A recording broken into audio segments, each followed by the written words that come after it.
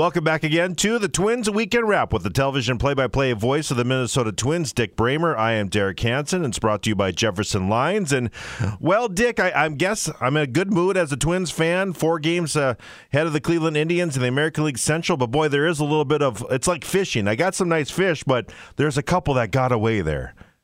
Well, you're speaking, I think, of the Detroit series, and I think we should give the Tigers some credit. Not much is expected of them this year.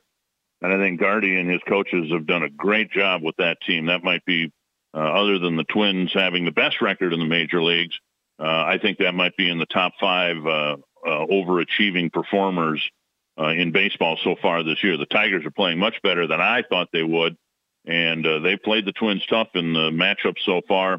I think we've raised the bar sufficiently, fairly or not, to expect the Twins to, take 3 out of 4, maybe even sweep the Tigers. But I think give the Tigers some credit. They're playing pretty good baseball, and they got a couple of good young starting pitchers. That's for sure. And, of course, we know that Ron Gardenhire knows baseball, and his pitching coach, Rick Anderson, not too bad either. So we know that for sure. A little scary coming out of yesterday's game with Nelson Cruz, a little bit of a problem with his wrist, was it? Martin Perez, just a rocket off his foot. As far as that's concerned, nothing too serious, it looks like, though? Well, we'll wait and see. He's going to have Nelson Cruz is going to have an MRI done today. The biggest concern, I think, is the hamate bone, which is lower in the hand, high in the wrist, however you want to put it. It's in the fleshy part opposite the thumb in your hand. And we noticed, at least we thought we noticed, some discomfort in the last homestand in the Houston series when he winced on a couple of swings, and Justin Morneau, who I was working with, pointed it out that that didn't look good. And then he had the hand come off the bat in, I think, his first swing of the ball game yesterday. And I think it's been bothering him for quite a while, and we'll hope for good news on the MRI. Regarding Perez, he took a line shot up against his foot. It's just a bruise. I'd fully expect him to make his next start Friday in Seattle. I hope so, boy, because he has been such a story. I mean, the way he is able to come from that left side, do what he does, and he's kind of a nice compliment for the kid that we're going to see tonight in Jose Barrios.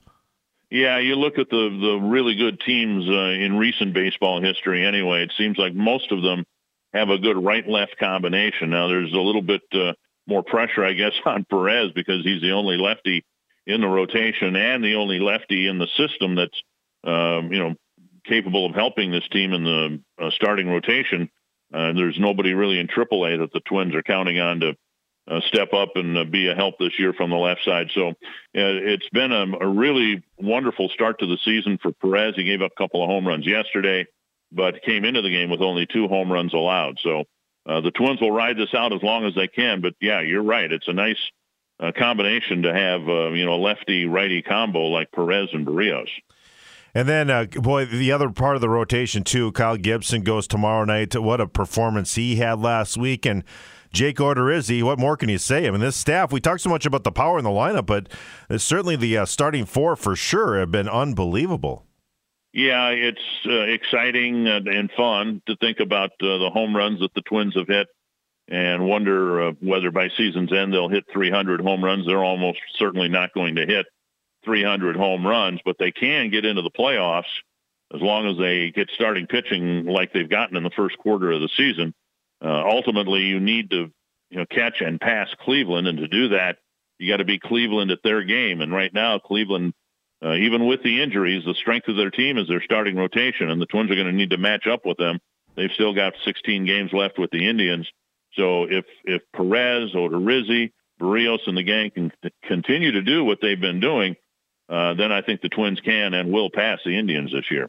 Dick Bramer with us, our Twins Weekend Wrap, sponsored to you by Jefferson Lines. Derek Hansen with you on the Mighty 790 KFGO. And let's chat a little bit. CJ Cron, he has been a pickup, and I remember a couple people saying to me, both whether it be callers to my shows or just some friends of mine saying, boy, didn't we learn this lesson picking up a Tampa Bay first baseman last year with Logan Morrison? And I texted one of my friends, Becky, said, well, we know that CJ Cron is not Logan Morrison, and that's probably a good thing. He has been a nice find. Well, he has, and I know internally there was some concern in the Twins organization, how this team would perform without Joe Mauer. Joe's a completely different type of hitter than C.J. Cron, And Crone's just got immense power. And unlike Logan Morrison, you can't get C.J. Cron out the same way 3 times in one game. He has the ability to make some changes. He can use the whole field. Logan Morrison was a very one-dimensional hitter, and the Twins never really saw enough of that one dimension, the power, because he had a lot of holes in his swing. Well, C.J. Cron will strike out a lot, but power hitters do that. The thing I'd like to see from C.J., he's not exclusively a pull hitter. He's got the power to hit it out to center and to right field. He's done that, and it's just fun to watch him hit, because when he hits one, the ball goes a long way. And if it doesn't go a long way, it doesn't take long for it to sail over the fence. He had a bullet in the doubleheader on Saturday that, my goodness, I said on the air yesterday, I'm glad I've never had a home run call, because I wouldn't have had time to blurt it out before it hit the seats.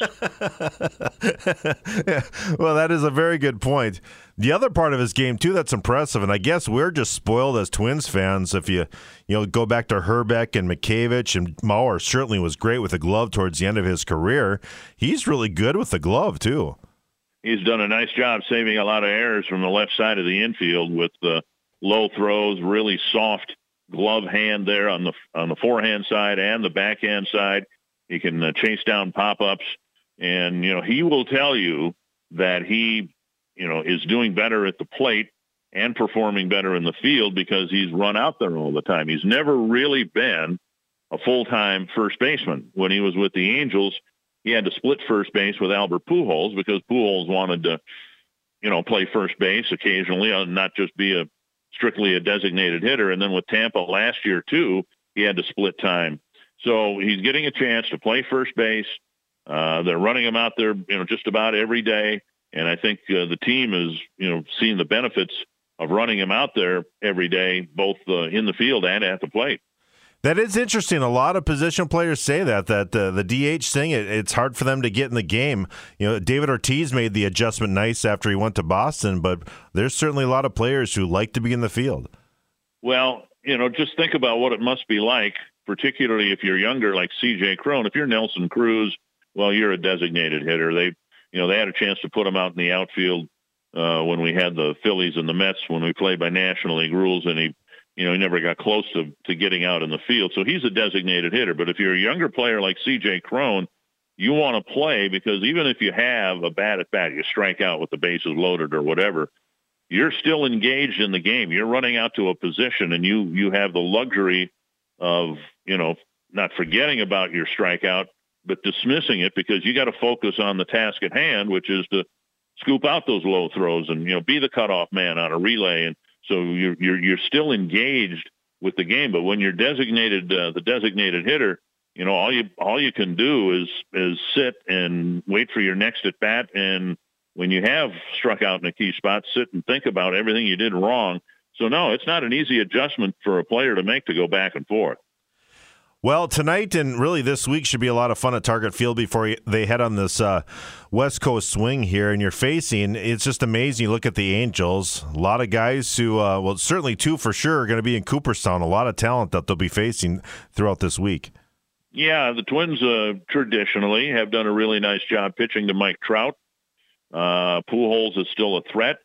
Shohei Ohtani, who came here to Minnesota only to be discovered that he needed Tommy John surgery. He never played against the Twins here in Minnesota, so it'll be a treat for Twins fans to be able to watch him hit. He won't be pitching this year.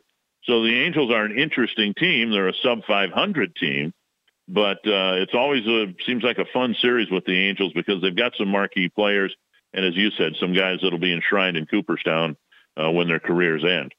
And, of course, Barrios goes tonight, which is always fun. I think I sense from Twins fans, whether I meet them in person at the ballpark or just, people I talk to or I engage with on social media, I think Barrios has gotten to the point where fans now make note of when he's pitching, because he is a fun guy to watch when he's on the mound.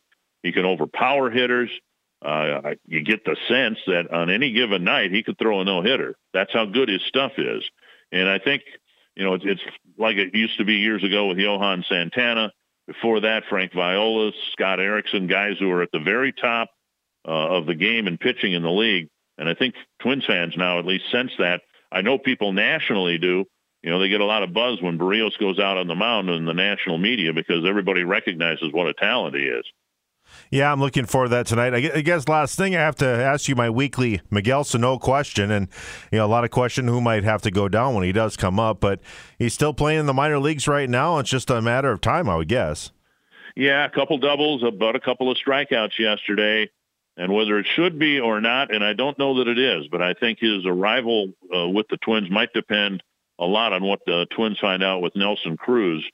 If Cruz has to go on the injured list for any length of time at all, that might accelerate Sano's arrival here. The Twins could put him in the DH spot, have him play occasionally at third base. But again, let's hope that the news is good regarding Nelson Cruz. Maybe all he needs is a cortisone shot and a couple days off, and he'll be able to stay in the lineup. That would be good news for sure. Dick, thanks so much. Again, we'll talk to you next Monday. Looking forward to it. We'll be on the West Coast in where we're going to be next Monday, Anaheim. That's right. We'll be here. All right, looking forward to it. I really appreciate your time as always. You got it. Dick Bramer with us, television play-by-play voice for the Minnesota Twins. Again, the Twins Weekend Wrap here on KFGO, sponsored by Jefferson Lines. Jefferson Lines, your number one bus experience for over 100 years, serving North Dakota and cities throughout the Midwest. Derek Hansen with you. Twins baseball, the pregame show at 6 o'clock. We'll wrap up the Drive Time News Hour here on the mighty 790 KFGO.